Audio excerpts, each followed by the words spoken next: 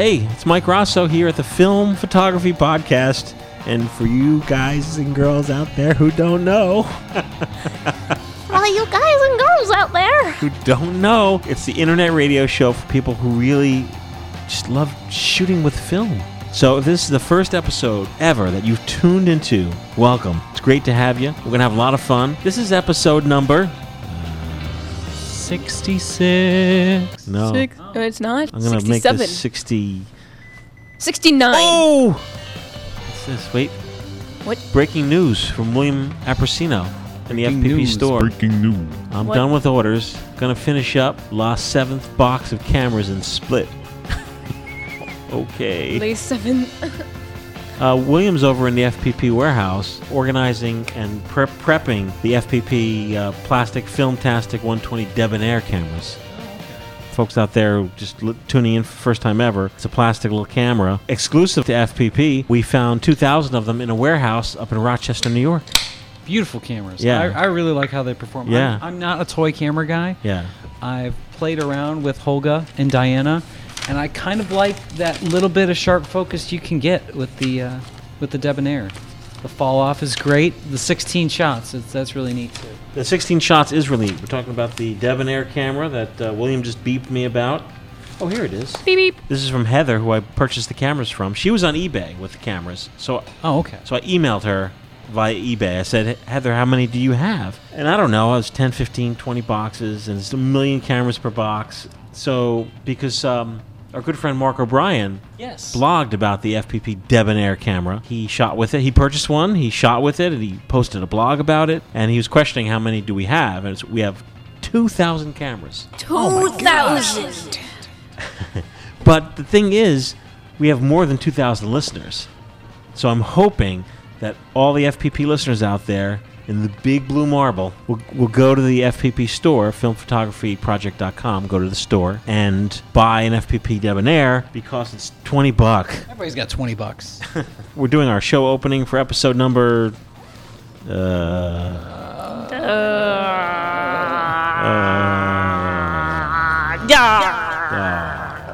episode number 69. I'm here with Matt Marash. Hi, Matt. Hey, how's it going, guys? Lauren Bagley. Hello. Hi. Hi. And coming in today is going to be... Daniel Class Norbert Yes. from Australia. Yes. From Australia. Yeah. And we're going to clear everything up about... Putting the shrimp on the barbie. Yes, we're going to put it all to rest. We All are. of your questions will be answered Because and more. if you go to YouTube, by the way, and you type in hate Americans, there's like tons of videos of people from around the world of why they dislike Americans. One guy was from Australia. And he's like, Listen, I hate Americans because they always think we're throwing shrimp on the barbie. it's like, what is that? What are you even talking about? Because we're pop culture whores. And of course, it's from what is that movie? It's from like Crocodile Dundee? Crocodile Dundee, of course. Oh. And so we don't know. Daniel is a fine photographer. Yeah, he shoots a lot of fine artwork, medium format. Yep. A lot of models. Very, very gorgeous, soft kind of portraiture. Lauren is giving a very silly pose. Slap that thing Slap down. it. Slap that thing down. What was that? That was slow. John.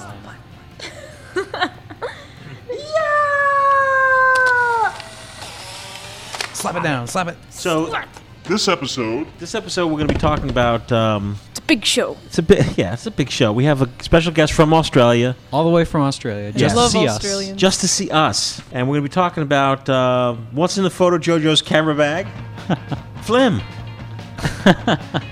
And Flam. We're going to be talking about getting into large format photography. us. Yes, it's Yep. a big topic. topic. I get at least half a dozen emails every As week. big as the about film it. itself. Yep. We're going to be talking about get a release. Yes, definitely. Get Yeah. this.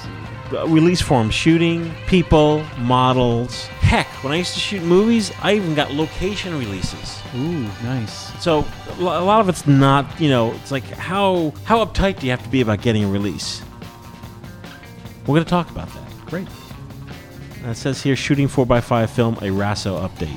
Yeah, there's the Wista. It's over there in the corner. Done. So cute. Spider living in it. Little do I know there's a spider living in it. We'll talk about that. We'll do the Yeah. story. Yeah. But hey, so we'll be right back.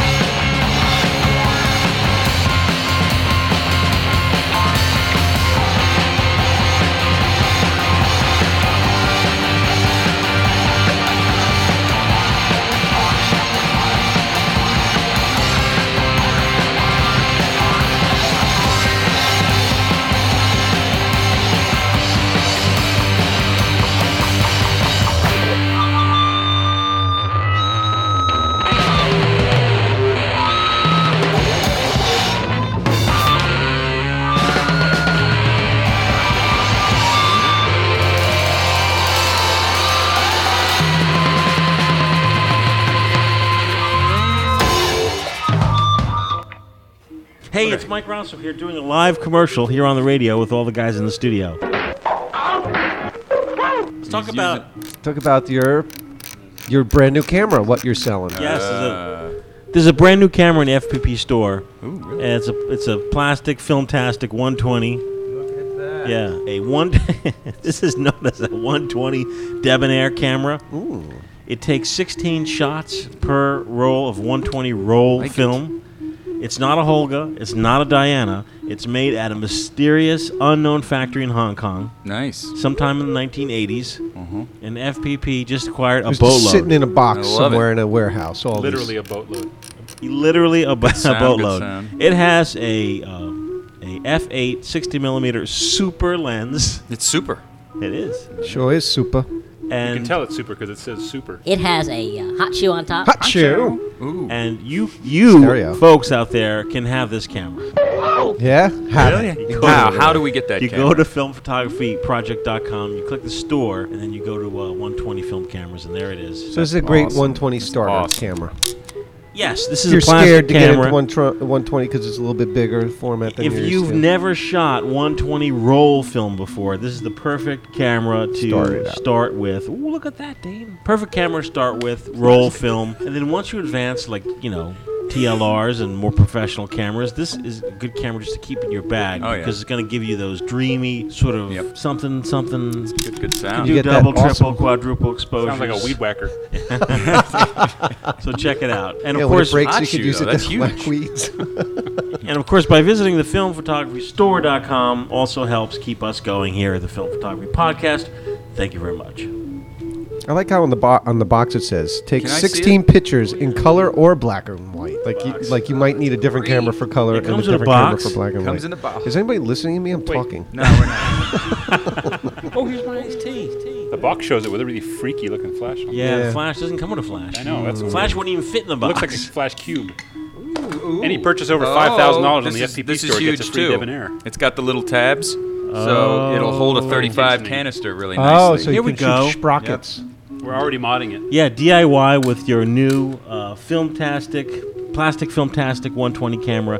You can put a 35mm cartridge in there and then shoot what's known as sprockets. Sprockets. Awesome. He's all over the debonair. Debonair. I Yeah. love these. These are like they're so light. And What are those and going for? $19.99. I'm going to get great. me one. Or free with $10,000 God. purchase. Sold! Sold! Dane, sold! Thank you very much. Wow, 2 sales right here on the show.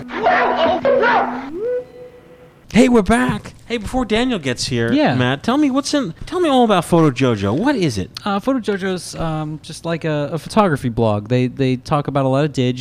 They have some pro film articles. I believe you said we at FPP store we compete with them to sell Impossible Film. They're a competitor of ours, but we're friendly, we're cool. And I saw a cool article of theirs posted a couple weeks ago. I think it was near the end of August, and it was what was in Photo Jojo's bag. So basically, like the staff of this blog. What do the writers and contributors to the blog shoot? What do they use? I'm pretty sure every single one of their editors and contributors shoots with a film camera. I saw a Canon E1, Hasselblad, Lomo LCA, Pentax ME.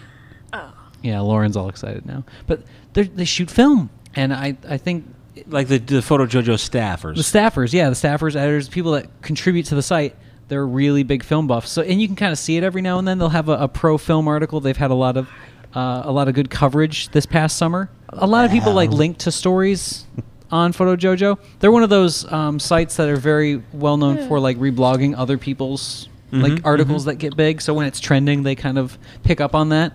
And they usually have a lot of goofy stories, like portrait photographers that are doing kind of quirky things. And they've been really kind of hinting more and more at film lately, and I think this article kind of solidified that they like film. It's kind of cool to see because they're not all. Does their store sell? Can I buy the Canon L lens mug in their store? Yeah, stuff like that. Very novelty kind of Aw, photography yeah. stuff.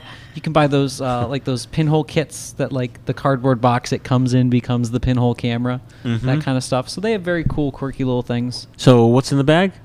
Film. Film. How did you find them? Oh, somebody on Twitter linked it. Oh, Twitter. I'm a big Twitter, Facebook, Google Plus, Tweetin'. Tumblr, Tumblin'. all those. You're tweeting, you're twiddling. Tweeting, twitting, Tumbling. Facebook, Tumbling. Yep. tumbling, Googling.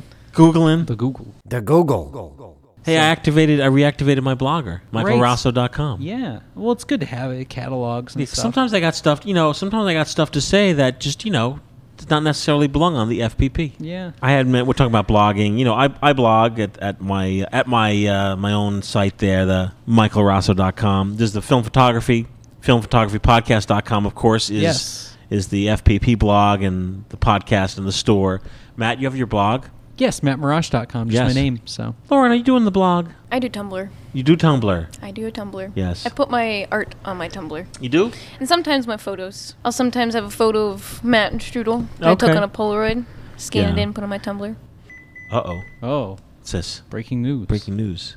It's Hunter White on the breaking news. Hey. The man on the street. Hey, Mike, it's Hunter. My bus is set to get in Butler a little past 4:30. He's going to get off the bus, and Daniel's going to get on the bus. That is so funny. That's That is hilarious. So, folks out there, Daniel, who's visiting us today, we're gonna shoot the Sheesh. Suit the shwoop. Daniel's coming in. He's gonna be on this show. Yep. Shoe? What shoe? When we're done with the show, we're gonna wrap it up. Walk Daniel to the bus stop. Like, And there's Hunter's gonna be gonna- Hunter. Yeah.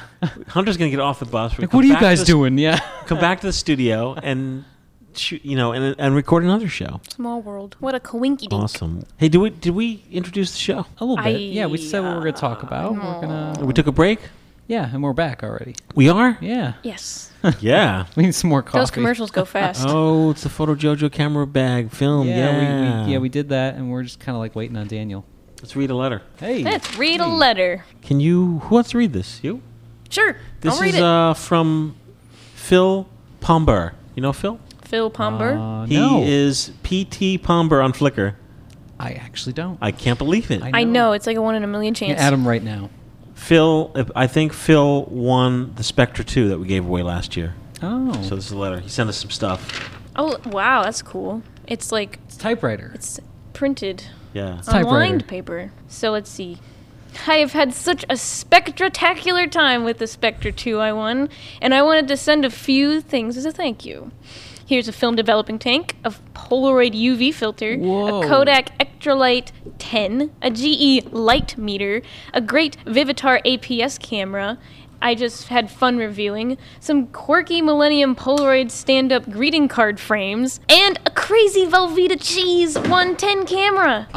My grandpa had one of those. Velveeta Cheese 110 camera? The man ate so much Velveeta cheese, Mike. There's still Velveeta cheese boxes littering my grandparents' house. That's pretty funny, dude. Yeah. And then he says he loves his Spectra, and he got a friend hooked on instant film, and he do gave it. him a Polaroid Impulse to show him FPP and the Impossible Project. Nice. And now he's like shooting Impossible instant film all the time. So not only is this Mr. Phil giving, he's loving his camera that he got from us. He's giving us stuff back, and he's got a new film shooter. How great is that? Doesn't get much better than that. I've also entered the world of 110, and I hope to try large Hey. format in developing. Whoa. Partly thanks to the help and encouragement of FPP. I hope you can use some of these things. Thanks for all your great shoes. What shoe? P.S. If you have any extra 120 or pack film floating around, this broke college kid could use some of it. Always. I sent him some. Oh, nice. I think I sent him some 120. There's a check mark down there, Yeah, so- I sent him some 120, maybe chrome. Ooh, nice. Yeah. Well, that's a great letter. Yeah, thanks, Phil. Developing That was thing, super too. positive. Super positive. Great first letter. Super positive.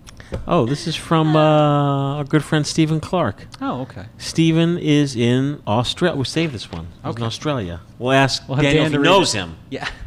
Because we just assume he That's knows a big country, everybody. too. Of course. Yeah. What's this from? William Kearns. William Kearns. You know William Kearns? Yes. You do? Yeah, Flickr contact. He won the Canon TL. You want to read his letter? Sure. Where is it? That's right. I'm pretty sure I follow William on Flickr. Read his letter. The name sounds very familiar. Michael and the rest of the FPP team. My awesome Canon TL arrived yesterday, and I'll put a couple of generously included rolls of film through her this weekend. I'm truly grateful and will be surprising my granddaughter when she visits this August.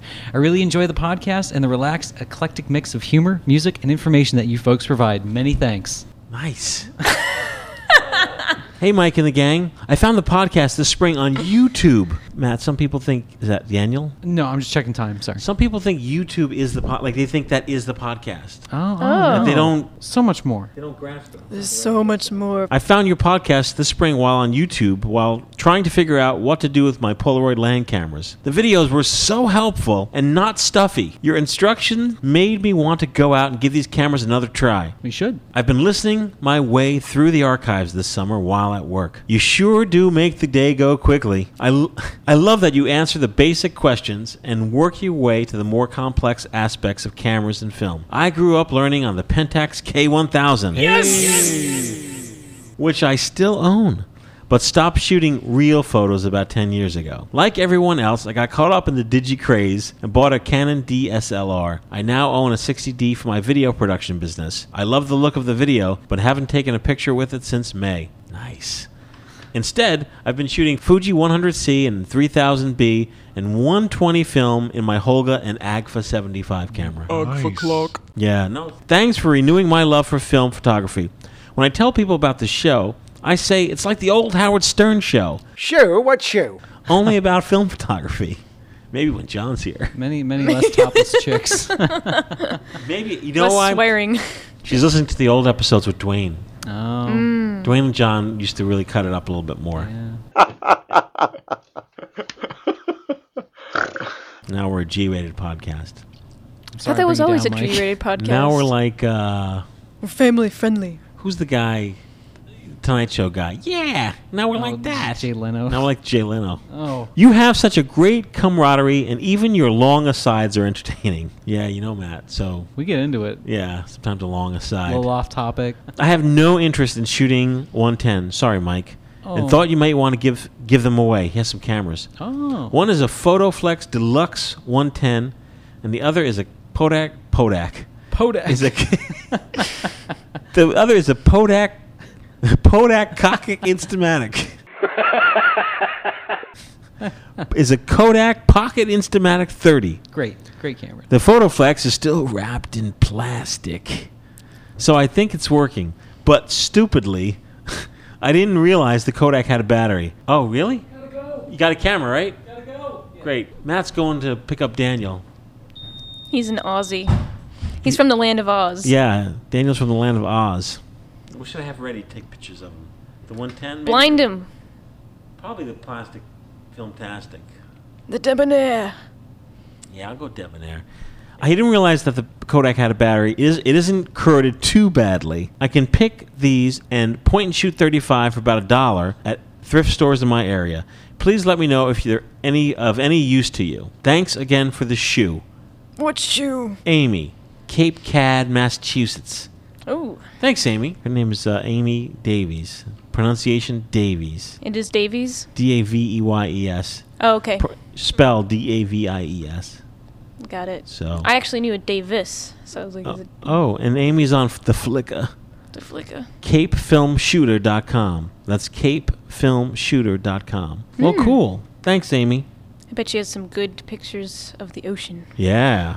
living on Cape Cod. Send some 110 cameras. Hey, when we come back, we're going to be welcoming Daniel. We'll be right back. Hey, this is Michael Rosso. Did you know that the Film Photography Podcast is listener supported? That's right. Without you, there is no Film Photography Podcast, which is why we need your help. Please consider donating to the Film Photography Podcast by going to filmphotographypodcast.com and in the upper right-hand corner, clicking the Donate button. Your donation will keep the Film Photography Podcast running through 2012. Any purchase that you make in the Film Photography Podcast store will also support the Film Photography Podcast. Let's keep these shoes coming. That's right, yeah. Support the Film Photography Podcast. Yeah.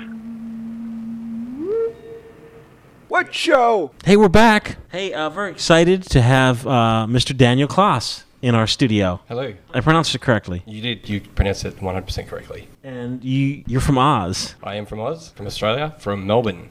That's excellent. I am very excited. And, you know, Matt, you told me that Daniel's here just to be on FPP. Yeah, it's fantastic. He got a hold of me a couple weeks ago, said, I'm coming to the States, drop of a hat. I'm going to be in New York. What are you guys up to? And I said, great, we'll get you on the podcast. Yeah, so flew in yesterday, come here, fly out tomorrow just for the show. Excellent.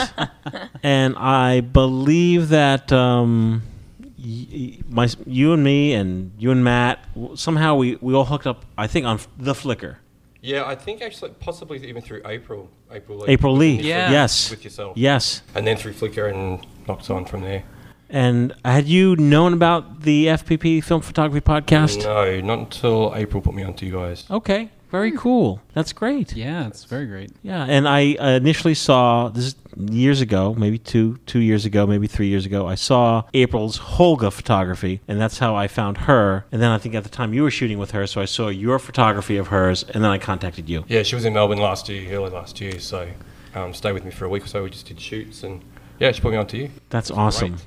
That's great. I can't tell you how exciting it is to meet people who, awesome. It's interesting because, here we are in a digital revolution, doing things digitally on the web. Communicating everything. Yeah. But yet through this digital communication, it becomes organic and you actually meet and greet and get to know people who you only know through the web. And from around the world. That's too. right. And it's such a passionate community, which I think is really great. Yeah. Yeah, I think, and I'm sure all you guys would agree that, the people that we've met have been like wonderful. Oh, they're all great. Yeah. Because we're all so passionate about shooting film. Exactly. Yeah. They'll have a grand old time. Thank you. Grand old time. So Daniel, for the folks out there listening, you're a film shooter. Are you also shooting some digital? Not so much anymore. Okay. I try and I was for a while. It was mainly, I guess, a confidence in the film. Right. Initially, when I was shooting, and I got to the point where I was just shooting so much film, right, that it just became second nature, and I didn't have to guess anymore or have a backup as such. Yeah. I did do a digital shoot alongside some film recently, as I was just saying to Matt, and I found once I compared the shots, the digital just got deleted. Is that right? Yeah. I think I kept one digital photo. As it should. Well, you scrutinize your digital shots so much more when you have film to compare it to. And like I was saying, back a couple podcasts, like when you try to match color, you try to match the tonality, it's just not there. Yeah, and there's something about the film. I think I was comparing a medium format shot to the digital as well. So there's something apples and oranges, yeah. Yeah. So, but there was something about just seeing the digital. It's a warmth and a softness. But it's still, especially with the Hasselblad, it's still a sharpness to it as well. It's a weird, I guess, just seeing them together really sort of woke me up to, confirming my belief that film is still how I want to shoot. Yeah, and forget about softness if you're like comparing your Polaroids to digital. Yeah. But there's something about it. There's a way it's sharp and soft at the same time. With Hasselblad, it's great. I really love using it. Now you've lived in Australia your whole life? Correct. Yes. Oh well, I was born there and lived there most of my life. I was in Europe, in Austria for 3 years. Okay. Yes, to actually where I started to shoot properly. I mean, I was always had an interest in photography, but right. I had some spare time while I was living there, and that's where I started to shoot. And how far are you from NZ? A few hours. I am yet to go there. Okay, really? Yes, and I've actually been planning a trip there October, November. Okay. So you're going to see the Finn brothers over there? Possibly now, actually, yes. Oh, really? No. Okay. Huge Finn brother fan. Split Ends, Crowded House, Finn brothers, Neil Finn, Tim Finn. They're very good. Yeah. Like I'd go to NZ just because they came from there. That shows your fandom, It's like I'm sure people come to the States or. Well, that's why I came here. Yeah. To see you guys. That's cool to know that, right? I don't know how much you saw of Butler, New Jersey, but most people that come from outside the U.S. to Butler, first thing that they look around like Rambo. Johnny, this is Troutman. Where the hell are you? Oh my God, that's true. I didn't even think of that. Right? Yeah. The houses, like the streets. Rambo. That actually explains the guy out the front with the tie around his head and. Oh, you saw it? Oh, okay, that guy. Yeah. Was he pushing a dumpster? No, he was just slumming by the bus stop.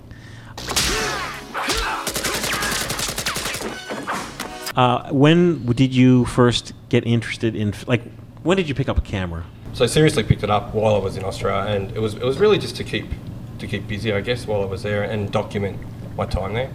So I did a lot of digitally street photography and landscapes and things like this.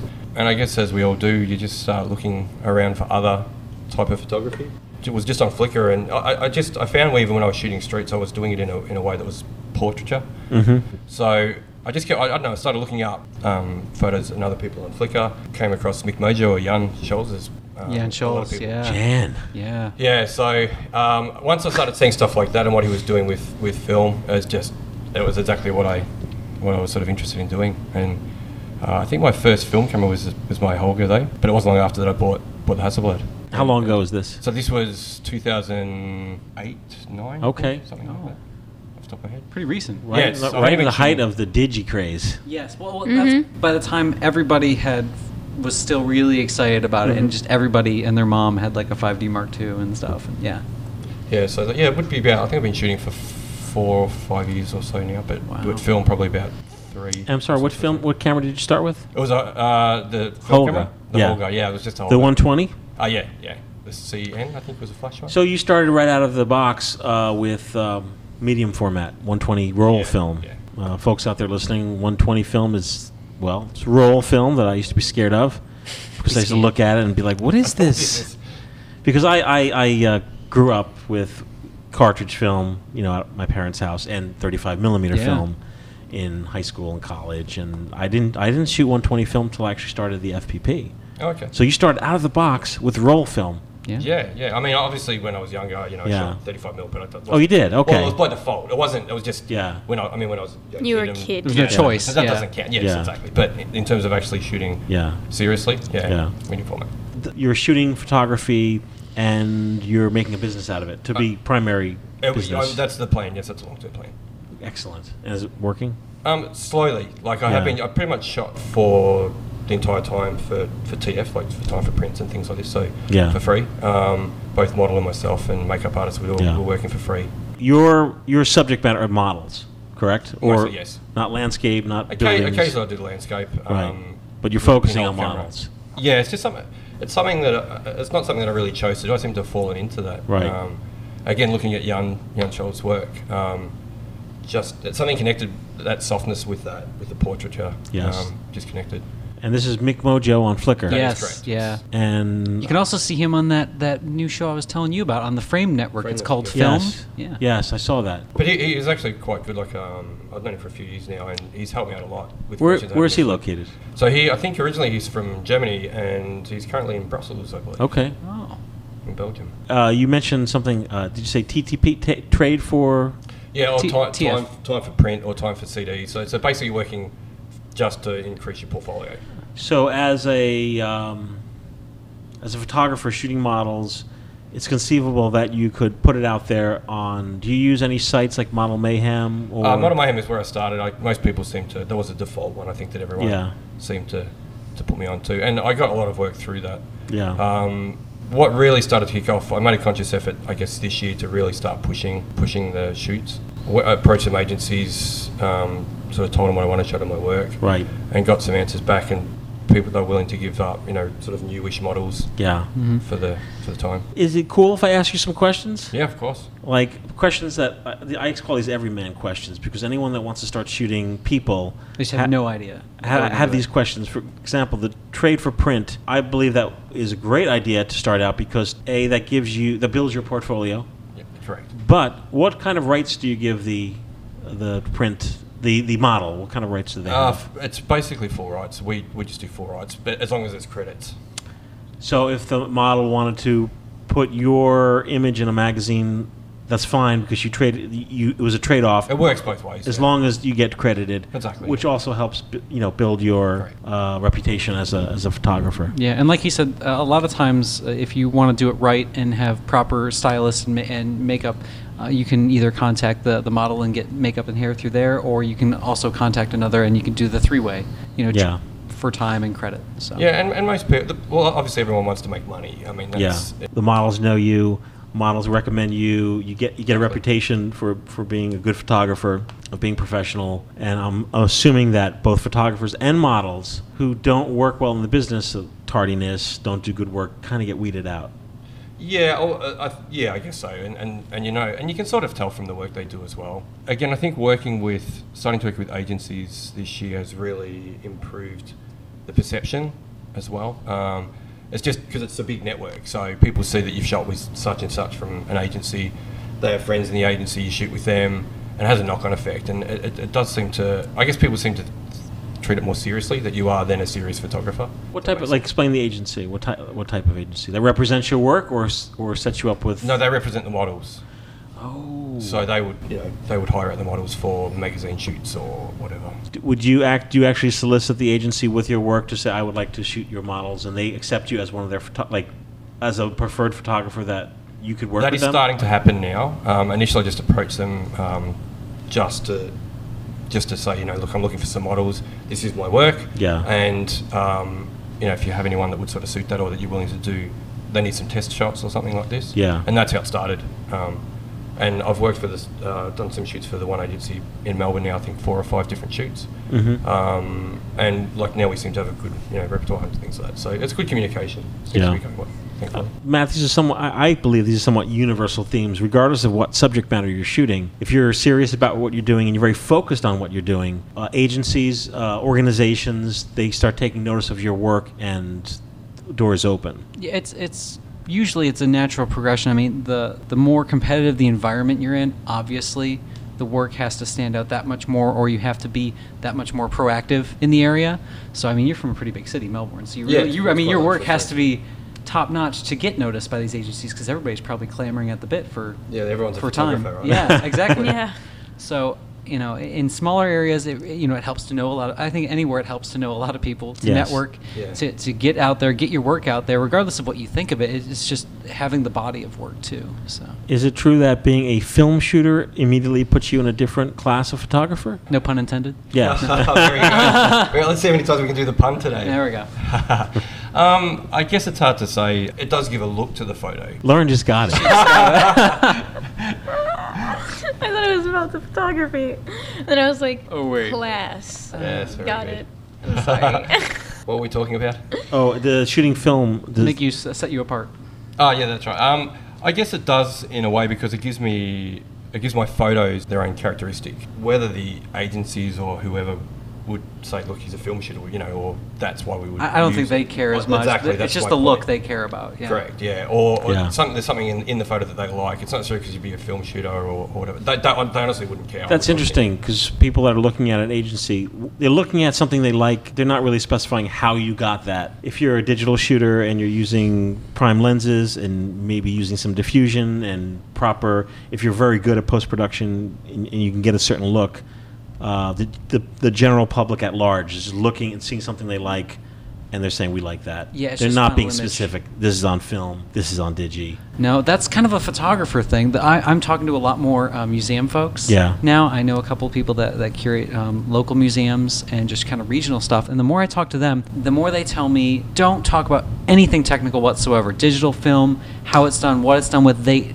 could care less, because everybody who's submitting photos cares about that stuff, but they really seem to not care about the final image. And as long as the final image holds up, Right. and the work holds up, they do not care how you got it. That's Yeah, why exactly. you're seeing iPhones in iPhone images in museums and gallery shows, because the work is what's standing out. It's not Right. how it's done anymore. At what point did you sort of move on from your Holga, or maybe you still use your Holga, and you went to a different camera? Just the Holga obviously isn't a great portrait, for serious portrait. No, for that you need a debonair. Yeah, exactly. So I just saw, and again, it comes back to what I was seeing online. The Hasselblad seemed to be, what was people using. I seemed to like the photos that were coming out of there. Thought I'm going to try that camera, and just fell in love with it immediately. It was just such a great camera to use.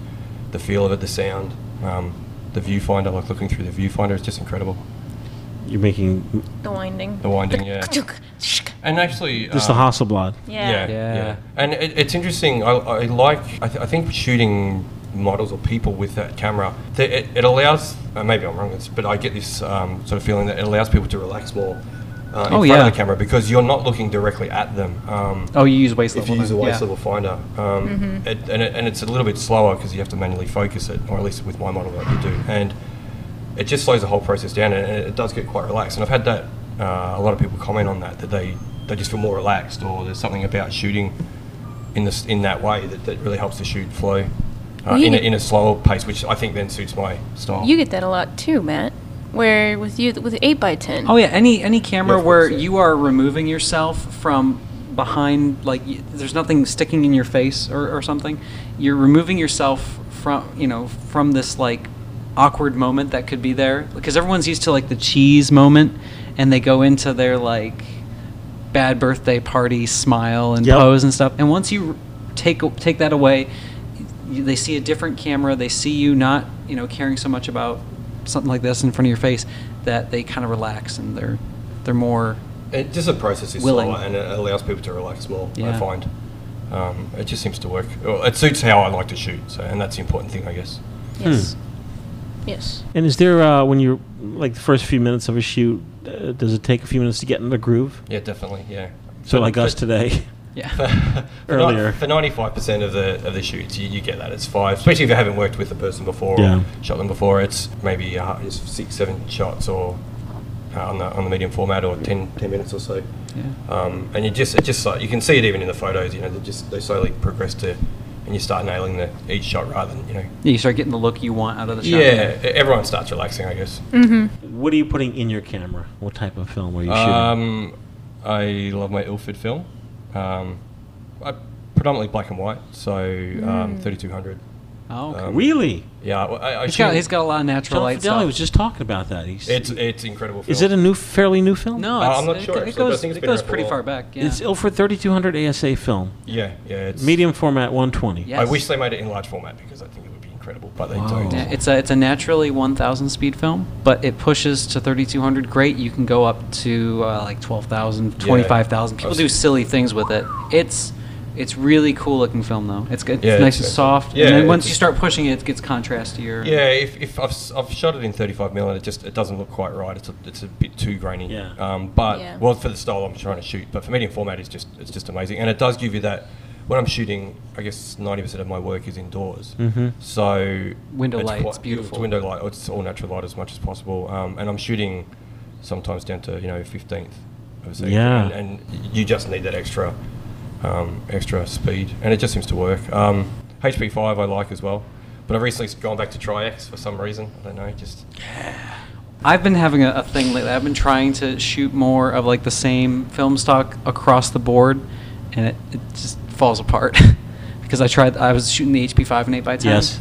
and then I tried the HP5 in 120, and I was like, oh, Tri-X. Like I just You went just back. wanted Tri-X. Well, You just like felt a the need for look, Tri-X. the look that I had in 8x10 was like completely gone in Really? 120. Yeah, it's probably just the enlargement size that I was going for. But as I was saying with the 3200 in 35mm, it doesn't work. Oh, what we need to do, and as very soon as you few step things- up to medium format, it's heaps better. Yeah, I don't think Really? I shoot anything that's not 100 speed film in 35 anymore. Yeah. Just because I Except that want one roll of 3200 ASA. Remember over here? Last time you were here? Yeah. that was stuff Portra, wasn't wasn't bad. it? No, that was T-Max 3200. Oh, okay. But that's not even available in 120, so I have Yeah. no mode of comparison or Yeah. whatever. So For folks listening, if you're new to film photography We're or geeking. binge shooting film photography, there are an array of film stocks you can use, which is sometimes difficult to explain to pure digital shooters. Yeah. Of no, you put the roll in, and that's your That's your ISO. ASA, yep. That's it for the whole roll, and live with it. I normally find now I'm just shooting Deal with it. with two backs on the Hasselblad. Oh, So I'll put interesting. 3200 in one, and either Portra 400 or Yes. something, or black and white 400 in there. I was wondering if he was going to say portrait, because I see the color shots all have a very nice soft palette to them. Yeah, I find the Portra 400 is we all probably know it's an incredible film. Yeah. Yes. It's just amazing. I use that. I don't really use 160. I just find the 400 seems to be perfect for what I Really? want, Okay. yeah. Well, it can go really low if you want it to. Yeah. It's like Portrait down 400 50. very- It's just a very versatile film. And Well, the Hasselblad films have a slide. You can take the whole back off. Yeah, so you Correct, just yeah. pop Yeah, them you on. can take a shot, put the other one in if you Yeah. want. Unlike the Mamiya has the magazine you slip in. Well, that's because you have like that J, isn't it? The Mamiya J or M. whatever. Oh, it's the M. Okay. The other Mamiyas have removable backs. Really? Yeah. Yeah, my 645 has a removable back. Oh. I You got the bum. AF, right? Yes, Yeah. How yes, do- on your recommendation. Oh well, and then I sold mine. So Yeah, you're probably yeah, like this yeah. bum. He just recommended me a bag. I have No. the bum. No, I actually quite enjoy shooting that too. It's more like a SL. If you're coming from like a DSLR, I think that is the camera you should get, just because it's like it's flawless. The yeah. feel. It took Which me. one? It took me. The 645 AF. Oh, okay. I think it took me 6 or 7 rolls of film to actually start liking that camera. Yeah. I was finding it was very over contrasted, and Just not sure why. Well, exactly, it's like I think the lenses from Yeah, if I've you're heard used the to the lenses, Hasselblad, it just doesn't have that look. If you want the 645 that has that look, you have to go with the contacts because they have the Zeiss glass. But I find if I overexpose, which I tend to do anyway a little bit, if I overexpose on that, it's fine. It flattens it out. Yeah. Yeah. You shoot any models while you're here? No, I haven't actually organised anything. I'm still thinking about it. I bet you could organize one like tonight and just like go back and do the shoot. There's so many people in New York. It's just walking the street. It's like, I think 98% of the models live in New York City. It's insane. Have you seen that documentary on Bill Cunningham? No, but I have heard about it. Yeah. Yes. Oh, you got to watch that. It's really good. 83 years old, riding around on his bike everywhere. Yeah. Can never he's catch the the guy. fashion photographer for the New York Yeah, Times. And he's looking for fashion on the streets. And the streets of New York are amazing. Yeah, it's for great. all sorts of crazy stuff. I was going to ask you, Daniel, about... We know you shoot medium format with your Hasselblad. What about other? When I say other, that's instant photography. Could be, oddball, 126, 110. Any other stuff you kind of... I try and incorporate Polaroid, or now Impossible Project, but Polaroid cameras into my shoots as well. So SX70 sonar I have. Okay, those are nice. Which, it's really nice. And Spectra. Oh, which great! I really, really like. Yes, they're beautiful. Yeah, it's got some good Spectra stuff. Yeah. It's just such a, I don't know, they're both quite nice, but there's something about the Spectra that I just really like. A little wider frame, yeah. Which is odd because I like to shoot in square, like with square format. So now, does strange occurrences like the rebirth, re-evolution of 110 film kind of don't get on your radar, or? I pay attention to it, I guess, but it's not something I'm really interested in. It's actually finding I'm not shooting 35mm anymore because my 645 has become my default 35mm. It's like your point and shoot now. Yeah, exactly. It's become my point and shoot. It happens.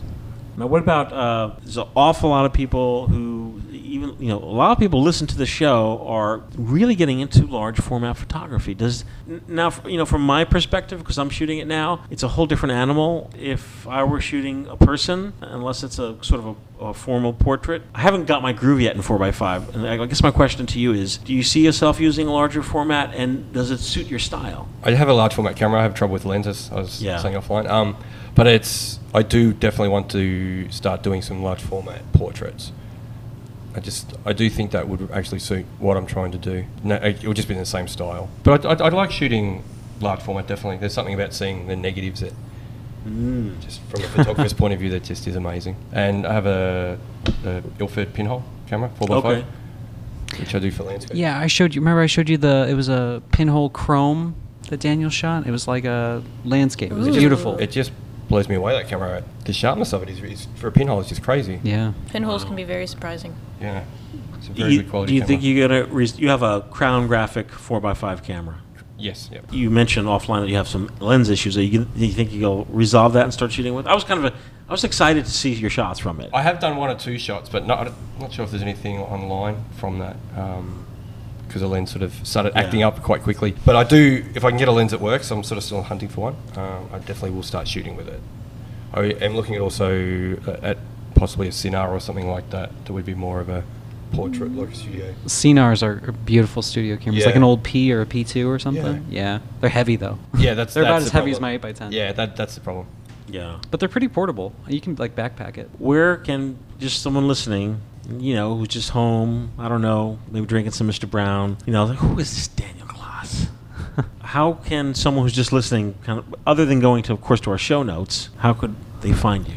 My website would be the best thing I would suggest, which is just danielglass.com. KLAAS. KLAAS is correct. The double A is important. That makes it the in class. Yeah. Yeah. Are you doing any dabbling in the darkroom with processing or printing your film, or are you sending out to a preferred lab? I can develop at home, just black and white. I've done it a few times, but I find that there's a lab down the road from where I live, luckily. Oh, that makes it easy. Yeah. Yes, I know the people there quite well now. They seem to see me every couple of days. Printing I haven't done at all, which I would really love to try, but I don't really have the room in my apartment. You should hit up Print Space while you're in New York. That's true. And check it out. It's you'll go for a couple hours, drop $50. You kind of learn as you go. Drop $50.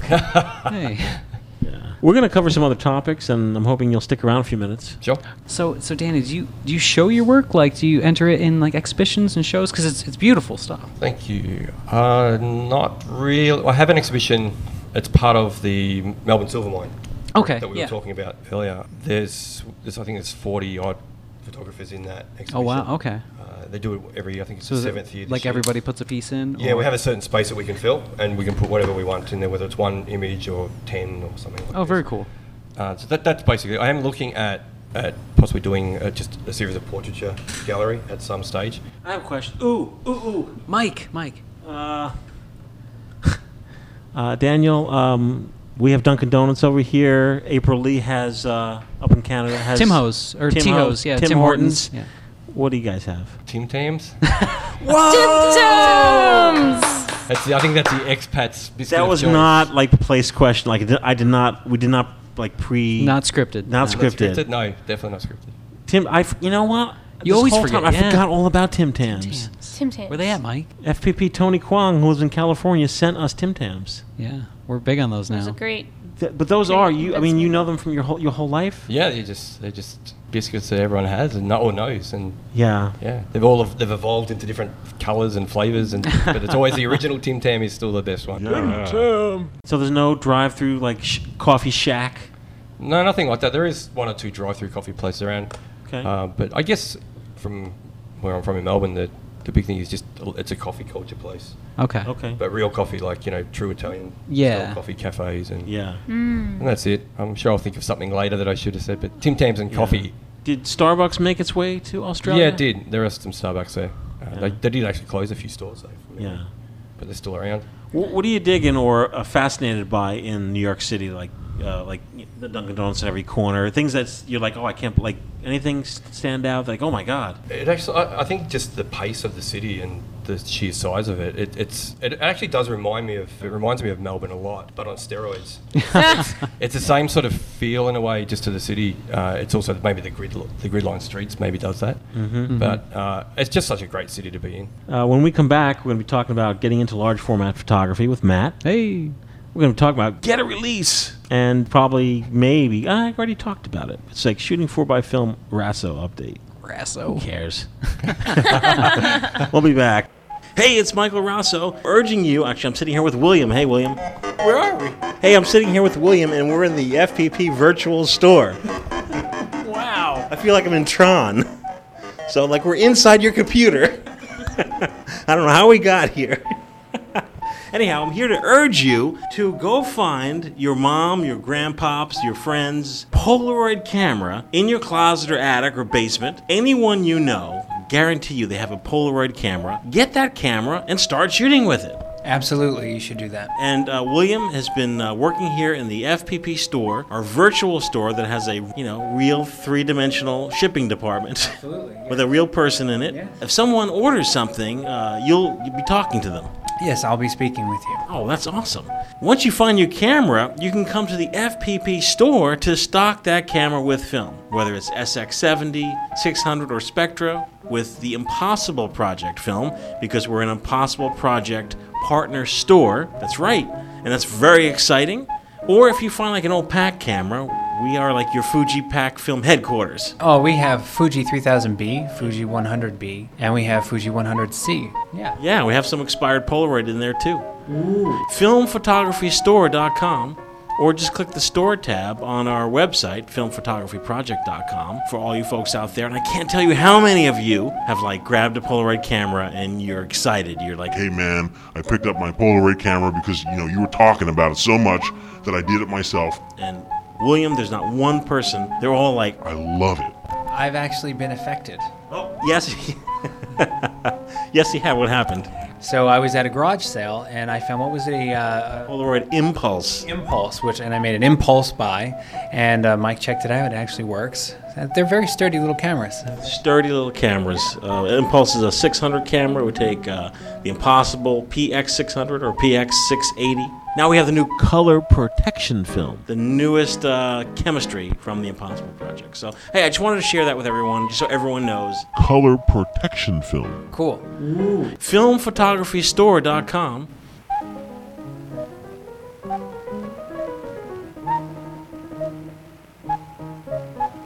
though. Hey, we're back. Yes, we are. Let's quickly talk about release forms. Only because I was excited because our very own FPP store, filmphotographystore.com, sells this awesome pad, which is a model release in a pad form. I guess a question, Daniel, since you're here, first question is before I start being all bossy to listeners about getting releases signed. You're not going to like me. Do you get releases signed? No. You don't? No, but it's something I actually am planning on starting to do. Okay. Should I give you one of these? You can photocopy it? That's okay. I have some printed Okay. out at home already.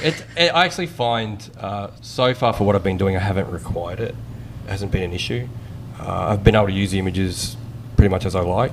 I've had things in writing, just in emails and confirmations, and I'm very open with what if I'm going to print something or someone wants to use it, I will run it past the model or the agency or something like that. It seriously has not been a problem, but it is something that I think I need to start doing. Yeah. Especially if it's something that I need As your new friend, as your new American friend, I'm going to insist that you start doing it. Because when you go to sell your work or publish your work, that publisher may say, I need a release for all these, and that's their rule. Yeah, and I have done some, I guess, after the event. They needed it and what was happy to sign it. Right. Whether that is legal, I don't know. Maybe No, that is legal. You can get it after the arrested fact. now. It's so much harder after the fact. Yeah, a lot of course. times, especially Mhm. if you're in a Take people place like America where we're so litigious. Models 2 years can go by. That model could change his or her mind and say, I'm not modeling anymore, and you know what? Anything I shot, I really don't want out there because many reasons. Yeah, I guess I try and be quite respectful to the person that I photographed as well. So I will actually, once I've got the shots back, I'll actually pick up the ones I think are the strongest ones and actually run them past the model first and just make sure they're happy with them. Because they tend to pick up things that I don't necessarily see as well that they think they're sitting at a weird angle or something like that. So Right. I try and be quite open with it, and it generally seems to work.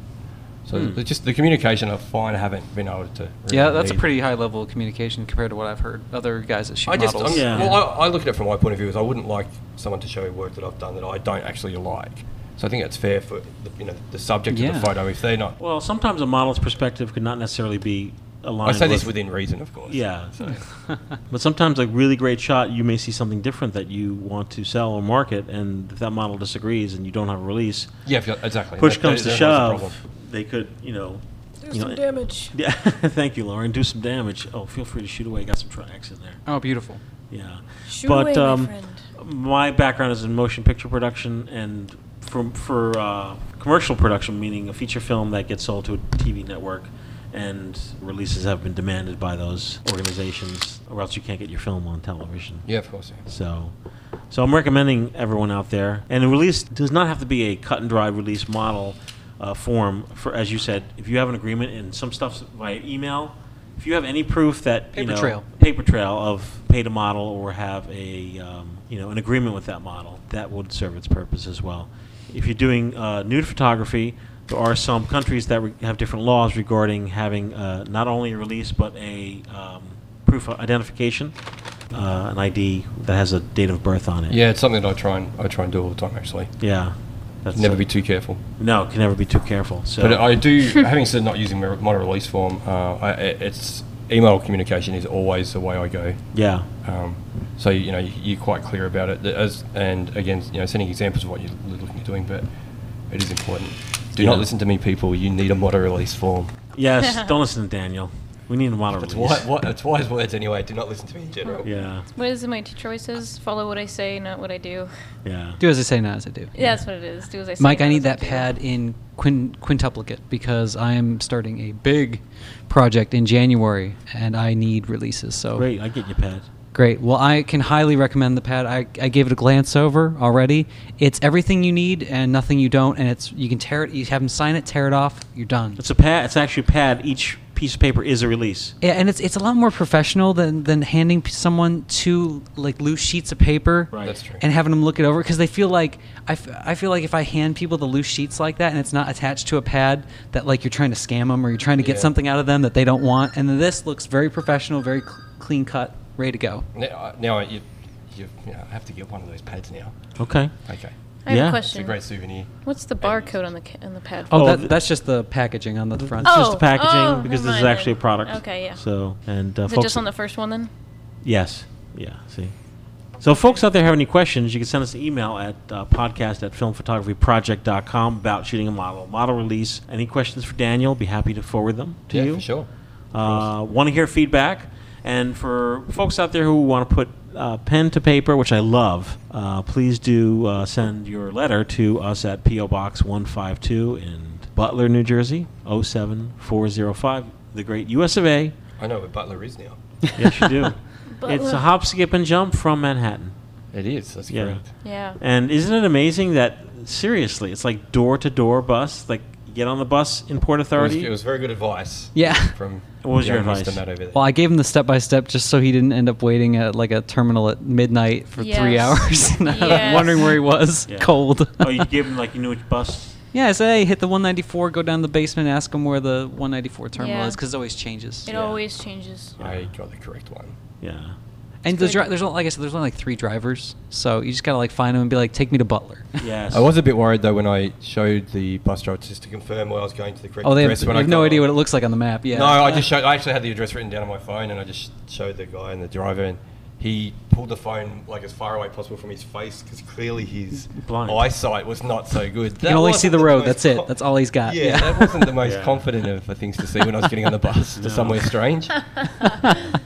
I don't want to die on the way there. And as you were departing New York and like half hour went by, do you get worried? Like, am I really going to the right place? Google Maps is a wonderful thing. You just watch yourself go. Yeah. No kidding. Yes. Technology, Matt. I have an American SIM card, so it's not also costing me like $100 a second. Or Oh, something. And you actually see where you are as a dot on the map? Yeah, and it's incredible. Stupidly accurate. Yeah. Yeah. Scary accurate. Yeah, it's- yeah. Down to like 3 meters or something like that. That's incredible. We're going to take a quick break. When we come back, we're going to be talking about... What are we talking about? We're going to talk about... The large format. The large format. The large format. So we'll be back. Hey, this is Michael Rosso. If you're shooting talent or shooting a model, whether it's trade for print or it's a paid model, you should have a model release form. I cannot stress enough. I've certainly mentioned it on the show many times. What show? In order to utilize your work in the future on the web, in printed materials, and books and magazines, you will need to have a model release form in your portfolio. When a publisher is going to publish your book, they will request model release forms. Holy sheesh. The FPP store now carries model release forms. FilmPhotographyStore.com and go into camera accessories. When shooting a model, it's always great to get a model release and either a digital or can be film shot of that model's ID. ID and model release are key to proving that you own your work. Get a model release. Thanks. Yeah. Here's a thrill beyond compare. That first look at the big city. And because these young men have a Brownie Star camera, they'll see more, learn more, have more to remember. East Side, West Side, all around the town. They're getting the fun on film. Wait till the gang back home sees this one. Indoors, too, as in the Museum of Natural History, there's lots to see, lots to remember. And their Brownie Star camera saves it all.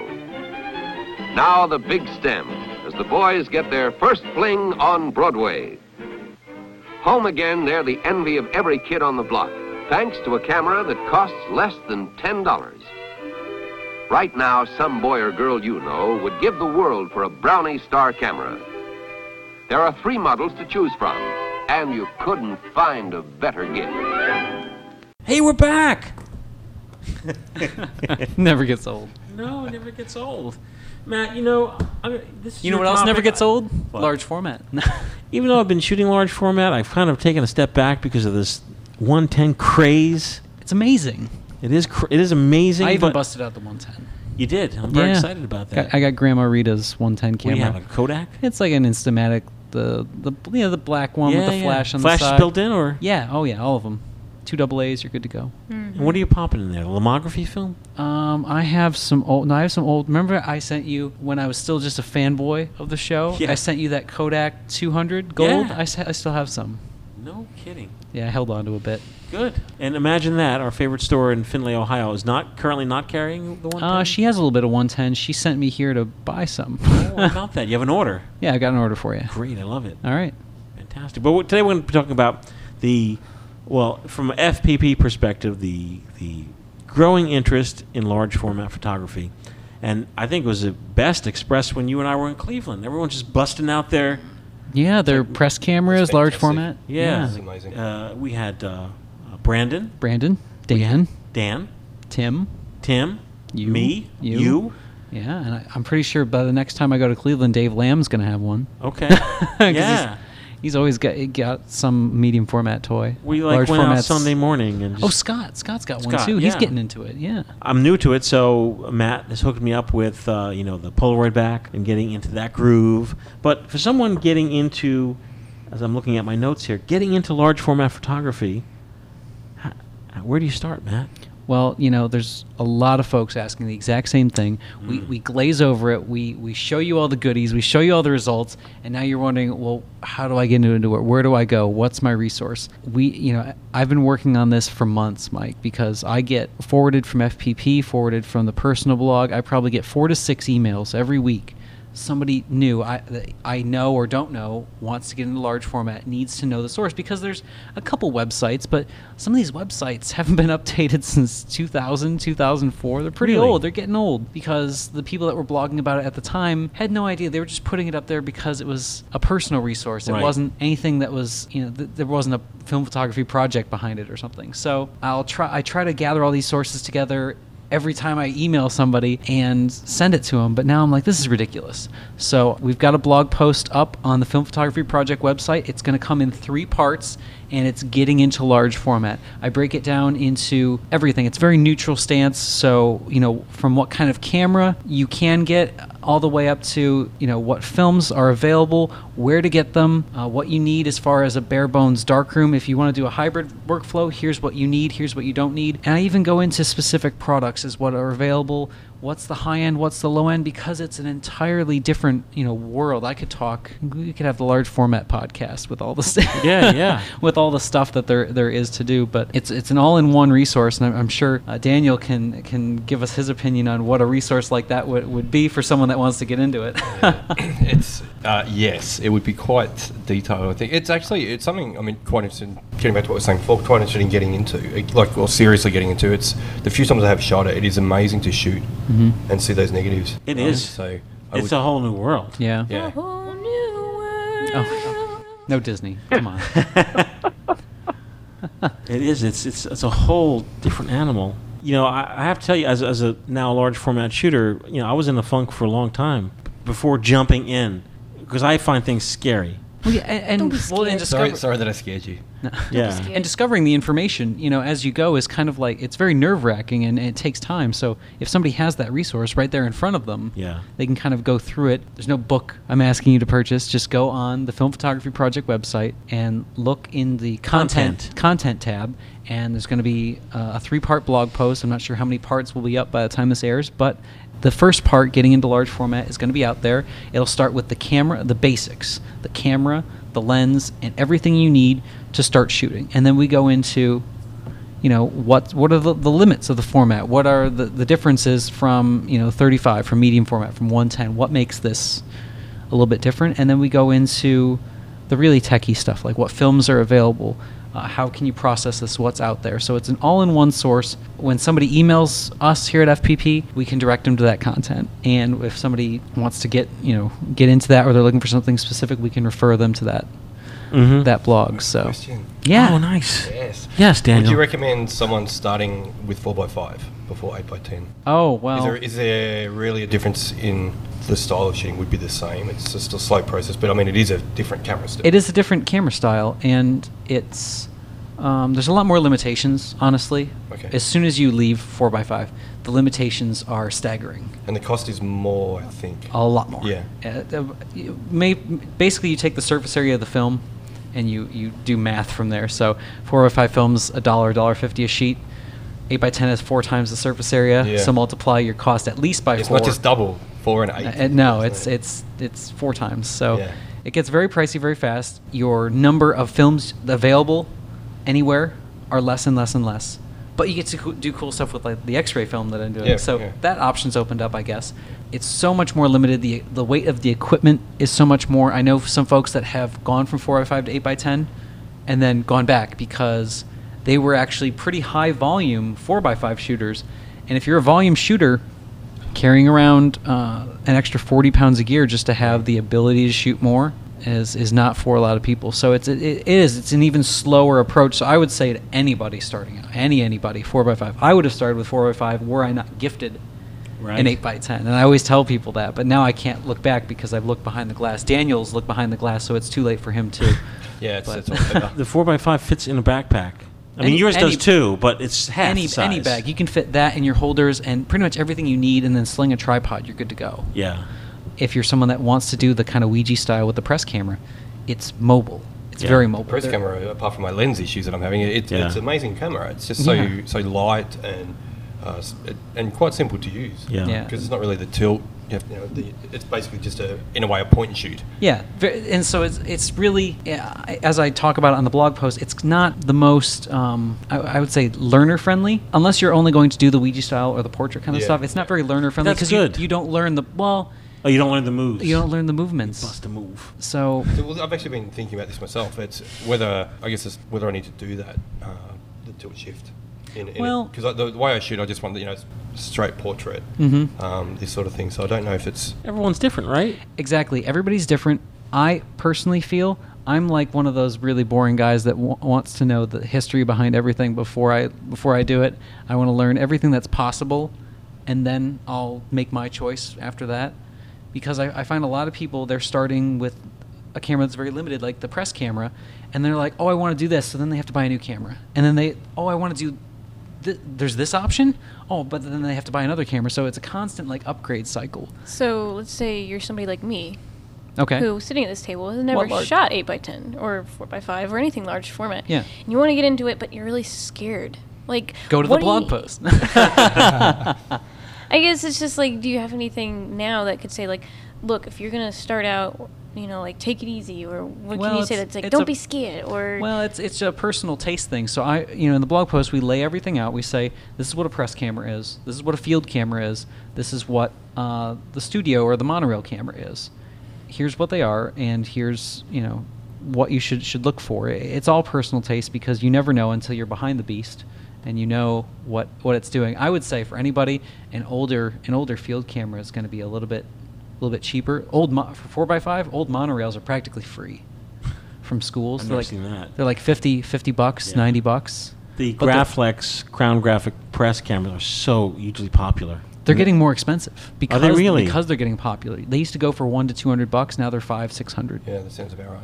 Is that right? So it's all the market shift too. So I mean, if you're looking, and that's why I also break things down by price. Yeah. Like I looked at current market value as of August, September 2012, and this is what you should look to pay. So if your budget is X, you can apply that, look at the blog post, and now you know what you can afford to shoot. I have the bare bones. I only have $200. What can I get? All the way up to money is no object. Get me the best there is. So I was actually surprised when I started shooting 4.5 how simple it was to load the film. And and I guess that was something I was a bit apprehensive about to begin with, because you don't know what's inside the box, how it's set up, and some of them have just a straight pull-out card or something, and the other ones have sealed plastic inside them and things like this. But I think you had a YouTube clip a while back, I think. With both that's our most popular YouTube clip now. Which was very helpful. But it was quite surprising how simple that part of it was. So I guess getting back to your question before about how scary is it? That I would say don't be scared about any of the process, because it's a lot of information, but you don't really need a lot of that. It's all personal preference stuff. So every person you talk to about large format is going to have a different opinion, because there's so much to do and to learn about it. So everyone's going to have their own style with it, and that will change how they do their process. And I would say just give it a try.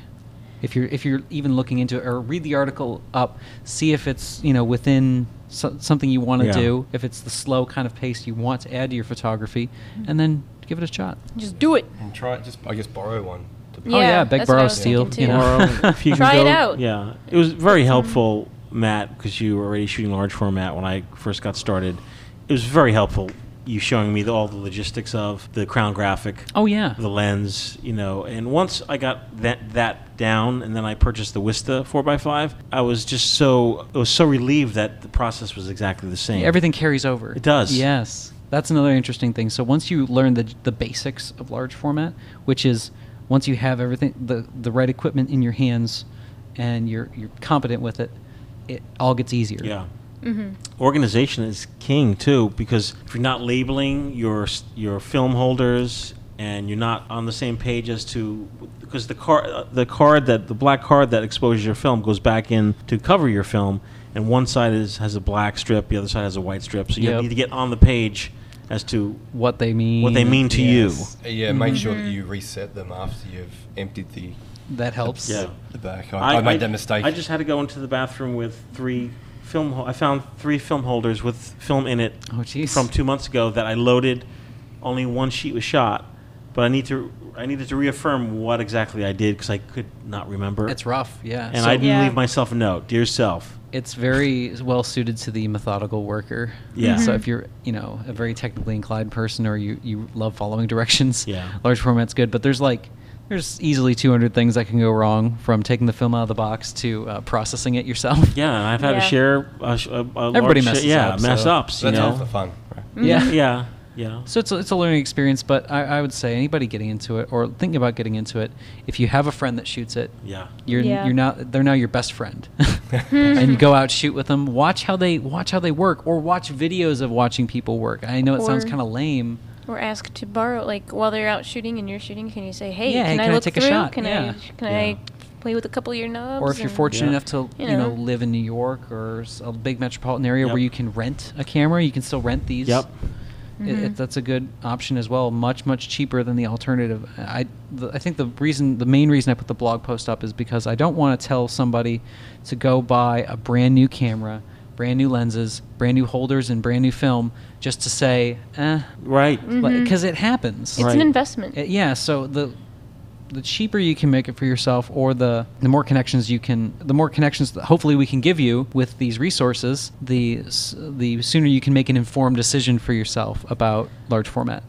Here in New York, does Adorama rent? Do you know if they rent? I believe Adorama Rentals does have a 4x5 that's set up. That's great. You can rent. Also, the Impossible Project, we mentioned this about the PQ 8x10 Silver Shade. The Impossible Project announced on their website they will also give you resource information to where you can rent an 8x10 to try out their 8x10 film. Instant film, great way to learn large format because the results are there. Yep. And you can see it right away, and it's okay to make mistakes. And it eliminates a lot of that process of error of loading film. Stop being scared of. And it looks great. It looks amazing. Yeah. So there's a lot of ways to do it. As always, if you have questions, email us, podcast@filmphotographyproject.com. Go to the website, search our content. We will have an introduction to large format. I'll be cross-posting it on my blog, mattmarash.com. So if you can't find it, you're not looking. But it's going to be I would say, the ultimate resource for getting into large format. Just everything, where you can buy the cameras, the film, who has the best resource on how to do a certain technique. So even the really, really intense stuff like Scheimpflug plane of focus. What? Yeah. Isn't there a song or whatever? Yes, SCHEIMPFLUG, yeah. Scheimpflug. Wow. So enough geeking out, I guess. Do it. Do it. Do it. Just do it. Just don't worry. Yeah, just don't worry. Be scared. Don't be scared. Forget about it. Portrait photography looks amazing with large format, isn't it? I just saw one of the 8x10 Nigs before, and it looks incredible. Yes. You can see every hair. Yeah. So if you're out there and you're listening to this show, what show? Jump in. Yeah. Head over to the blog, check it out, Yeah. check out everything there is to see. I implore you, go on Flickr, look at large format, find your favorite photographer. Are they doing large format? Get some inspiration, see what you want out of the format. Another big thing that I notice from a lot of folks getting into large format is they'll pick up a 4x5 camera I know this is going way back, but they'll buy it expecting that their photography is instantly going to transform into something going to be amazing. different. Like they're going to be an amazing photographer as soon as they pick this, and this up. Yeah. And that's not what the blog post is about. It's to show you this is what's out there. This is how you can get the information, but it's really not going to change how you make a picture. Well, it's just going to slow you down. But I mean, I think we're thoroughly committed to the craft. I'm sure there are folks out there, and it's fine, who go through a phase. Yeah. Medium format's better suited for that. Yes. Because you're making a large investment in shooting large format if you're not going to stick with it. So it's not for everybody, but I think I would guess that an organization like the Impossible Project puts out press releases regularly. There's a lot of excitement behind what they're doing. Mm-hmm. There was a gallery presentation of 8x10 large format at their New York space. It gets people motivated, and I would think that there are some people who are just jumping in, who have the financial resources. They dive in, just diving in. Whether they're going to stick with it or not, it remains to be seen. But I'm sure there are a lot of people, and I'm sure you're going to get a lot of those emails of folks who want to dive in who don't have any knowledge and can't comprehend exactly what they're getting themselves into. Yeah, so I guess that's kind of what the blog post serves to do. But just remember, it's still you behind all this stuff. So the more well equipped you are with large format, the more effective your imagery will be with it. So we'd love to hear from you. Yeah, please. Yeah, so we'll be back in a second. Hey, it's Michael Rosso urging you. Actually, I'm sitting here with William. Hey, William. Where are we? Hey, I'm sitting here with William, and we're in the FPP virtual store. Wow. I feel like I'm in Tron. So, we're inside your computer. I don't know how we got here. Anyhow, I'm here to urge you to go find your mom, your grandpops, your friends' Polaroid camera in your closet or attic or basement. Anyone you know, guarantee you they have a Polaroid camera. Get that camera and start shooting with it. Absolutely, you should do that. And William has been working here in the FPP store, our virtual store that has a real three-dimensional shipping department. Absolutely, yeah. With a real person in it. Yeah. If someone orders something, you'll be talking to them. Yes, I'll be speaking with you. Oh, that's awesome. Once you find your camera, you can come to the FPP store to stock that camera with film, whether it's SX70, 600, or Spectra, with the Impossible Project film, because we're an Impossible Project partner store. That's right, and that's very exciting. Or if you find an old PAC camera, we are like your Fuji PAC film headquarters. Oh, we have Fuji 3000B, Fuji 100B, and we have Fuji 100C. Yeah, we have some expired Polaroid in there too. Ooh. Filmphotographystore.com, or just click the store tab on our website, filmphotographyproject.com, for all you folks out there. And I can't tell you how many of you have grabbed a Polaroid camera and you're excited. You're like, hey man, I picked up my Polaroid camera because you were talking about it so much that I did it myself. And William, there's not one person. They're all like, I love it. I've actually been affected. Oh, yes. Yes, he had. What happened? So I was at a garage sale, and I found, what was it, a Polaroid Impulse. And I made an impulse buy, and Mike checked it out. It actually works. They're very sturdy little cameras. Sturdy little cameras. Impulse is a 600 camera. It would take the Impossible PX600 or PX680. Now we have the new color protection film, the newest chemistry from the Impossible Project. So, hey, I just wanted to share that with everyone, just so everyone knows. Color protection film. Cool. Ooh. Filmphotographystore.com.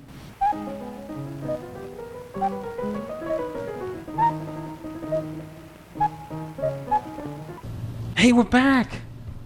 Hey. Hey. Hello. Hey, Daniel, how would you feel about reading a letter from, this sounds ridiculous, but because you're from Australia, I would guess that anyone else is from Australia, you would know. Well, it's possible that someone has actually said that to me once, and I actually did know the person. This is Stephen Clark. He's in Tasmania. Oh, that's the island. How would you feel about reading a letter from someone from Australia? That would be great, as long as there's not too many big words in there. No, I think it'd be good. I'm still a little bit jet lagged, so. Yeah. 178 hours of travel will do that to you. Stephen is the winner of our Polaroid Super Shooter. Oh. Super Shooter. Which the big joke is that it's a crappy plastic camera that we shipped halfway around the world. Fantastic. We shot. Great. Yeah. So. But he loves it. He loves it. Hi, you gave out a super shooter last month and I had a bad case of the flu, so it had only just had its first pack film through it. I thought it was worth pushing the camera by taking it out at night into the central business district to test how far it could push the FP3000. The result has a nice aesthetic. Sadly, I can see the romance of the super shooter will be reduced to a trickle as the film costs of this project rise, so it will evolve over a long period of time rather than fast.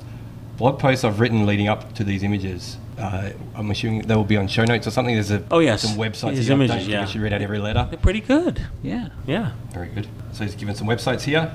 Considering it's winter in Tasmania, which is correct, that's right, came from winter as well, the challenge so far has been trying to get a consistent, even coating on the Polaroid. Any tips would be appreciated, but from research, I see it comes down to ambient temp at processing. Temperature and clean the rollers. What kind of temperature do you have over there in the Australia? In winter? Yeah. Well, actually, in Tasmania, it's probably quite cold. Really? But I don't have any idea what your Fahrenheit is to Celsius. Okay. That's what's in C. Yeah. I guess anywhere from, it depends where he's from, but at night maybe just below 0 up to maybe 10. We actually don't have ridiculously cold winters. Yeah, so that's about 30, 40, yeah. Yeah, 32 degrees. 0, right? Yeah, 32 0. Yeah. That's the only one I know. That's all you gotta know, yeah. Yeah, and 100 or something is about 40 or something like that. So. Yeah. So it's probably quite cool. Get a cold clip. Yeah. Is there more from Stephen? There is. Shall I continue Yes, to read? please. Yeah, we just rambled. So let me see. I see it comes down to ambient temp at processing, evenness and speed of removal and cleanness of the rollers.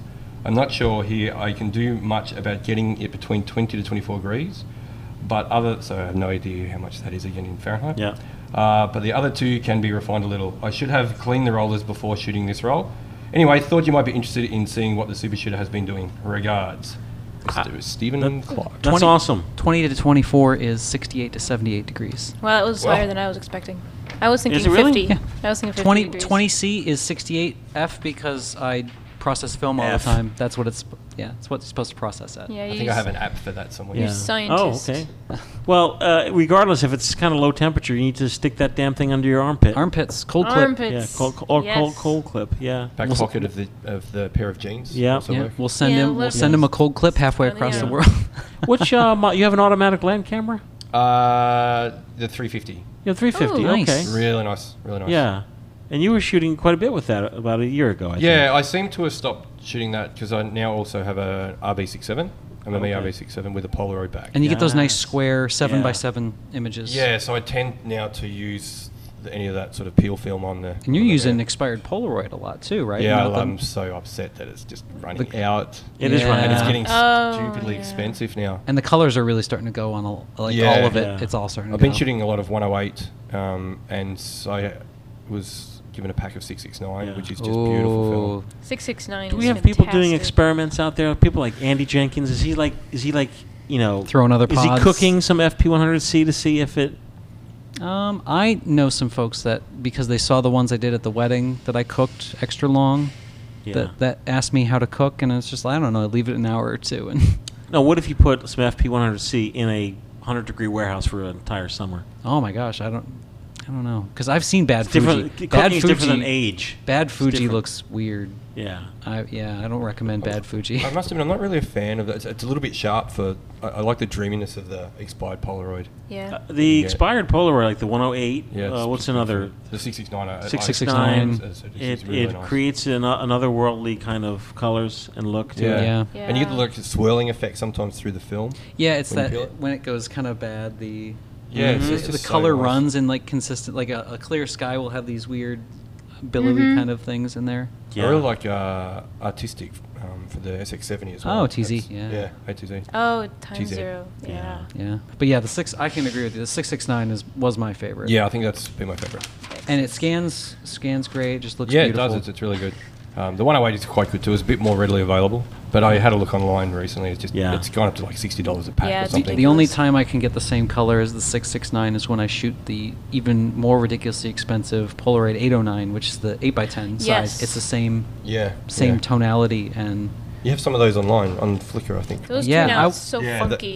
We're talking about what I call crack and peel film, which is Polaroid peel film. Yeah. It's Pactastic. Yeah, it's Pactastic Films. Fits in any of the Polaroid automatic land cameras. The most notable film is FP100C, FP3000B, and the elusive FP100B. Ooh. Black and white. Got some of that in Finley. Yeah, I have some too. If anyone's been listening to the show, they'll know that gone Polaroid mad to the point now where it's actually I don't even talk about it anymore because I'm just so mad with Polaroid that I've stopped. I've just like gummed up. Really? Clean your rollers. So basically, you could either have a pack film camera, or if you have a medium format camera or a Holga, you could buy a back for it and put this peel film in your camera. And what these two gents have been talking about is the Polaroid expired film. They're no longer available except for on eBay, I guess, or Craigslist. Or it's all some friends who may have some. Yeah. Or you find the little old guy in the camera shop that doesn't know it's discontinued. And this like Polaroid 108. If you're shooting landscapes or models, I always think of Andy Jenkins. Oh, yeah. And you shot a fair amount. Yeah, I normally do every shoot. Yeah, it looks great. Half a dozen shots or something. April Lee shoots it. Oh, yeah. It really looks remarkable. And if you could find it, shoot it. And I think the window of opportunity is, because it was like, it's expired 08 and we're like 2010, but here we are in 2012. It's going. Yeah. And the year's going. And the window's almost gone. The windows, little windows of opportunity where you could jump in and do something really, really fun with film that is barely available. So if you could find it, shoot with it. I saw a couple weeks ago, Impossible had on their website, I don't know if it was an error, but they had some sepia still. Oh. I don't think it's an error. I don't think that's sold my that favorite well. film, the sepia, is still on there, so I'm gonna grab some. But that's nice film actually. Yeah, I've been shooting that it's a lot going. lately. It's getting there. Like my old sepia that I have in the house, it's going orange, like really orange. Yeah, so yeah. you just Nice. gotta you just have to shoot it. Yeah. It's really nice. Shoot it. Hey, here's a quick letter from our good friend Joel Rosato, and on the back of his what shoe? What shoe? He says, "Hey, Mike." It's all caps. It's handwritten. It's scribbled. He's clearly drank a few Mr. Browns before writing this. I've been listening to FPP since Dwayne was on. Was going through my camera collection and realized I have gas. So in the effort to clean out some of the gear I don't use, I'm sending you guys an Olympus XA2 and some film. Nice. I shot a few rolls through it, and it seems okay to me. The film is from a super old stash, so results will vary. Please make sure it rolls into good hands. Enjoy your summer break. Oh, it's over. We're back. We're back. From Joel. P.S. If you have any 120 slide film lying around, please send it my way. Never fails. Joel, I put a check here, so we sent you some Kodak Ektachrome. Ooh. Ektachrome. Yeah. Did you get that 100GX I sent you? If you sent it, I got it. Okay, good. Yeah, a while ago. Yeah, it's the warm. Did you shoot it yet? It's Warm Tone E100G. They had it for a very short time. Really? It's really good stuff. I shot some in Cleveland. Okay. It's good stuff. Yeah. Are you shooting any chrome, Daniel? Just really for the pinhole. Surprisingly, a lot of people don't like soft focus or pinhole large format for chrome. But I think it looks beautiful because the really color, like it, it flattens out the colors. It's not super contrasty. You can even put a very contrasty film in there, like a chrome, and it's like a watercolor painting. Yeah. It's so beautiful. And the Previa, the Fuji Previa that I've been using, That's soft you film can too, you can let that just go for like some of the shots. I think the beach one that I did was about a 11, 12 second exposure or something like that. Wow. So it's quite versatile film. I didn't drone on about it this episode, but go shoot Ektachrome. I mean, it's no longer manufactured. It's beautiful. It's film. it's still available, like at B&H.com. Yes. Adorama. You could still find fresh Kodak Ektachrome, and just like back in the day when we were talking about, get in there and shoot Kodachrome, limited time. Do it now. I mean, now is the time. Labs still are doing E6 processing. It's not a problem. E6. So kind of get in there and experience shooting what's known as chrome film, which is a positive film. It's great. You can hold it up to the sun. You can look at it. Looking you at can it on a scan light it. table, it looks beautiful. You could go get a Lomo Kino and shoot it and put it in your Lomo Kino yeah. viewer. It's a whole different experience than shooting color print film or shooting black and white. So get out there and grab yourself some chrome. That's about all I have for this shoe. I don't think we forgot anything. One thing actually with the chrome film, sorry to No. is it's actually very important to get your exposure pretty much 100% correct. Oh, It Very is. close to. Yeah. Very close to. You don't want to overexpose chrome. No. Or underexpose it. Or underexpose. Nothing shows up. Yeah, it's like it's dark. like glue. Clean those rollers. It's a good film if you're going to be hard on yourself about going out and, let's say, shooting without a light meter or shooting with a meter, everything manual exposure. It's a good film to train on because if you're taking little notes, you will be able to see the results of that. The results, pretty much, especially if you're using fresh film. Because a negative film will be very forgiving. Yeah. So it's always a challenge to shoot chrome film. You're correct, Daniel. And but nevertheless, it is worth it. And when I was shooting Kodachrome, some people would say it's cheating. I don't think it is cheating. I would bracket my shots. If I have a shot that I want, I have my exposure. Go right for it. I'd bracket. I'd shoot one exposure at that f-stop, and then I would do one under, one over, just as a backup to have. So especially if you're shooting a situation where it's like, one shot only, or you're in the city one for time only. Yeah. one time only. Yeah. So, It's what's your time worth? What's the shot worth? and like anything else, it's getting used to the beast, the camera and the film. And once you shoot a lot of it, like back in the day when photographers would shoot chrome weddings, I mean, you're at a wedding, it happens one time, and once you're very used to your camera and you know distances and what you're shooting, and you just get a feel for it. It's like you and I going out and the meter, who needs it? It's I'm like, getting what do so we got? lazy about it, Mike. Especially this Debonair. I blame the Debonair. Debonair makes you lazy? It makes me lazy, but I think I'm just to play around. I'm gonna put some chrome through it just to see. Oh, really? Yeah. You gotta have fun. I was putting Kodachrome 64 in the Vivitar Ultra wide and slim. Ultra wide and slim. F.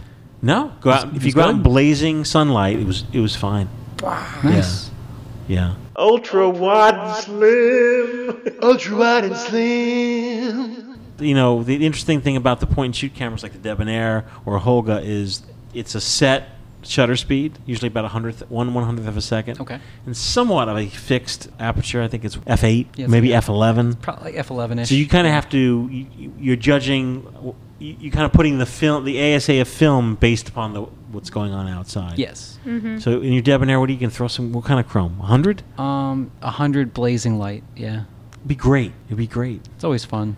It's what I did in Cleveland. Yeah. Of course, the film was F. When I say not f-stop, effed.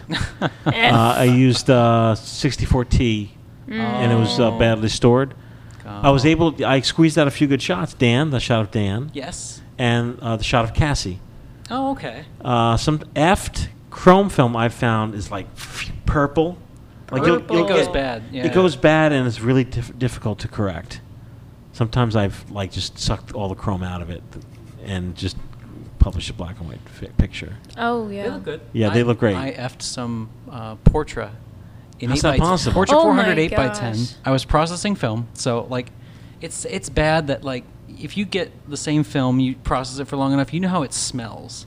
And I'm processing some black and white, and I'm like, God, it smells like C41 in here. Like, I'm not processing color.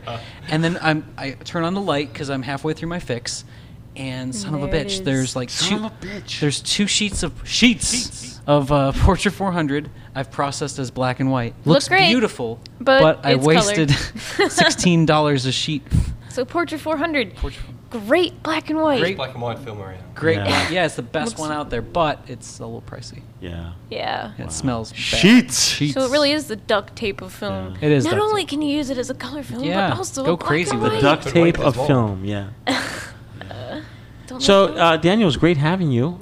Been an absolute pleasure to be here. And maybe in a few years' time, or Matt and I just kind of dreaming about hey, let's go to Oz. Let's go to I want to Australia. check out Melbourne just because I hear you have a really strong film community there. Yeah, it's quite good. Melbourne Silver Mine, if you want to Yeah. have a look online for that, Google that. Do you guys do workshops or anything? There are some people within the group that will do that. Okay. It's not like an official part of the group, but there's No. definitely enough talent and people Well, no, are quite willing to do I'm that. like bouncing around in my head like FPP could have some sort of film workshop or I don't know, darkroom kind of. You have a darkroom right there? There's not like one area that an apartment or something that people go Oh, to. okay. So people within the group will have something set up at Have their their own- place. oh, And they'll okay. rent or they'll have a space that they're happy to share out and train people up. And things Oh, like okay. that. So it's a community rather than actual a storefront or shop Okay. sort of thing. Well, I'm going to keep on you about this because I really, really do want to make my way out there. Yeah, that would be great. Who doesn't want to go to Australia? Yeah, who doesn't? Might you? Because once you see the bugs, once you see the bugs, bugs. Yeah, we'll get the bulldog ants. We'll get the kangaroos that'll rip you open with their feet. Oh, the and kangaroos just jump up to you and the- punch you out. Is that true? Yeah, it's true. Yeah. And they have boxing gloves on. No, they have I didn't gigantic know. claws that will I rip didn't your know face. Then you have koalas that fall out of the trees on your face. Have you seen a kangaroo? Yeah, of course. You They're have? everywhere. They're like deer. What do you mean they're everywhere? They're like, you know how like deer are they're not everywhere? jumping around They're Melbourne like, or anything they're like like deer this, though? Are they like you'll see them on, like hanging out? Yeah. Yeah. Yeah. Not in Melbourne or Sydney or something like this, but I mean, you don't have to go far to see them at all. Yeah. They attack humans? If they're cornered, definitely. And they'll beat you with their feet, right? Yeah. Yeah. My uncle actually hit one in his car years and years ago and ripped the roof off his car. Wow, like the Hulk. Like, yeah. They are. Yeah. Seriously, This is everything good, like wants inner to kill groove you material, you know. Yeah. Even- inner groove. They even have the only one of the only poisonous mammals there. The platypus. Yeah, that's true. Platypus. Platypuses have spurs. Really? Yes. Pink Delicate songs. Pink Delicates. Hey, we'll see you in a couple weeks. Hey, we'll be back in 2 weeks. 2 weeks. 2 weeks. Sound like a bird. Yeah. Yeah, so hang in there. We'll be back in 2 weeks. If you don't know what's going on, then just send us an email, podcast@filmphotographyproject.com. Yo! What are you guys doing over there? What are you talking about? I got my Canon D5, and I don't know what you're saying. What are you guys talking about? Thanks, Daniel. Appreciate you No, in. it's been great. Thanks for having me. Great. Great. Great.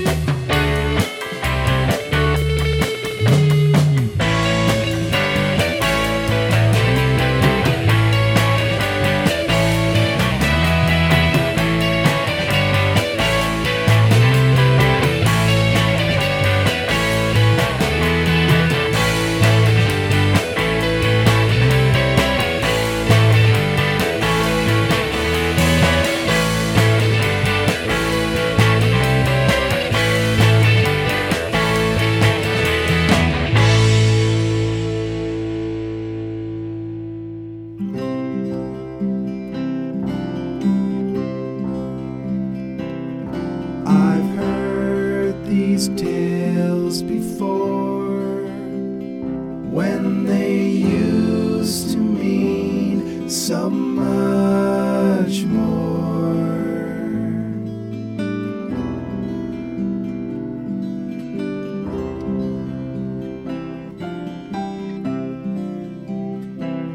She shows her happy head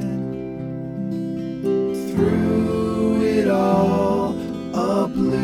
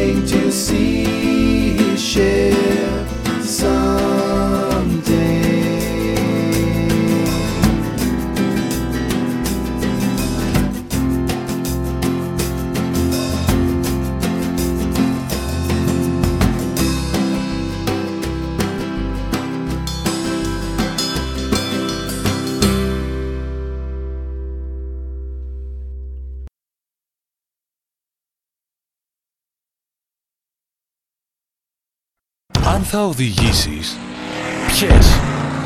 Mr. Brown. Mr. Brown, αυθεντικός καφές.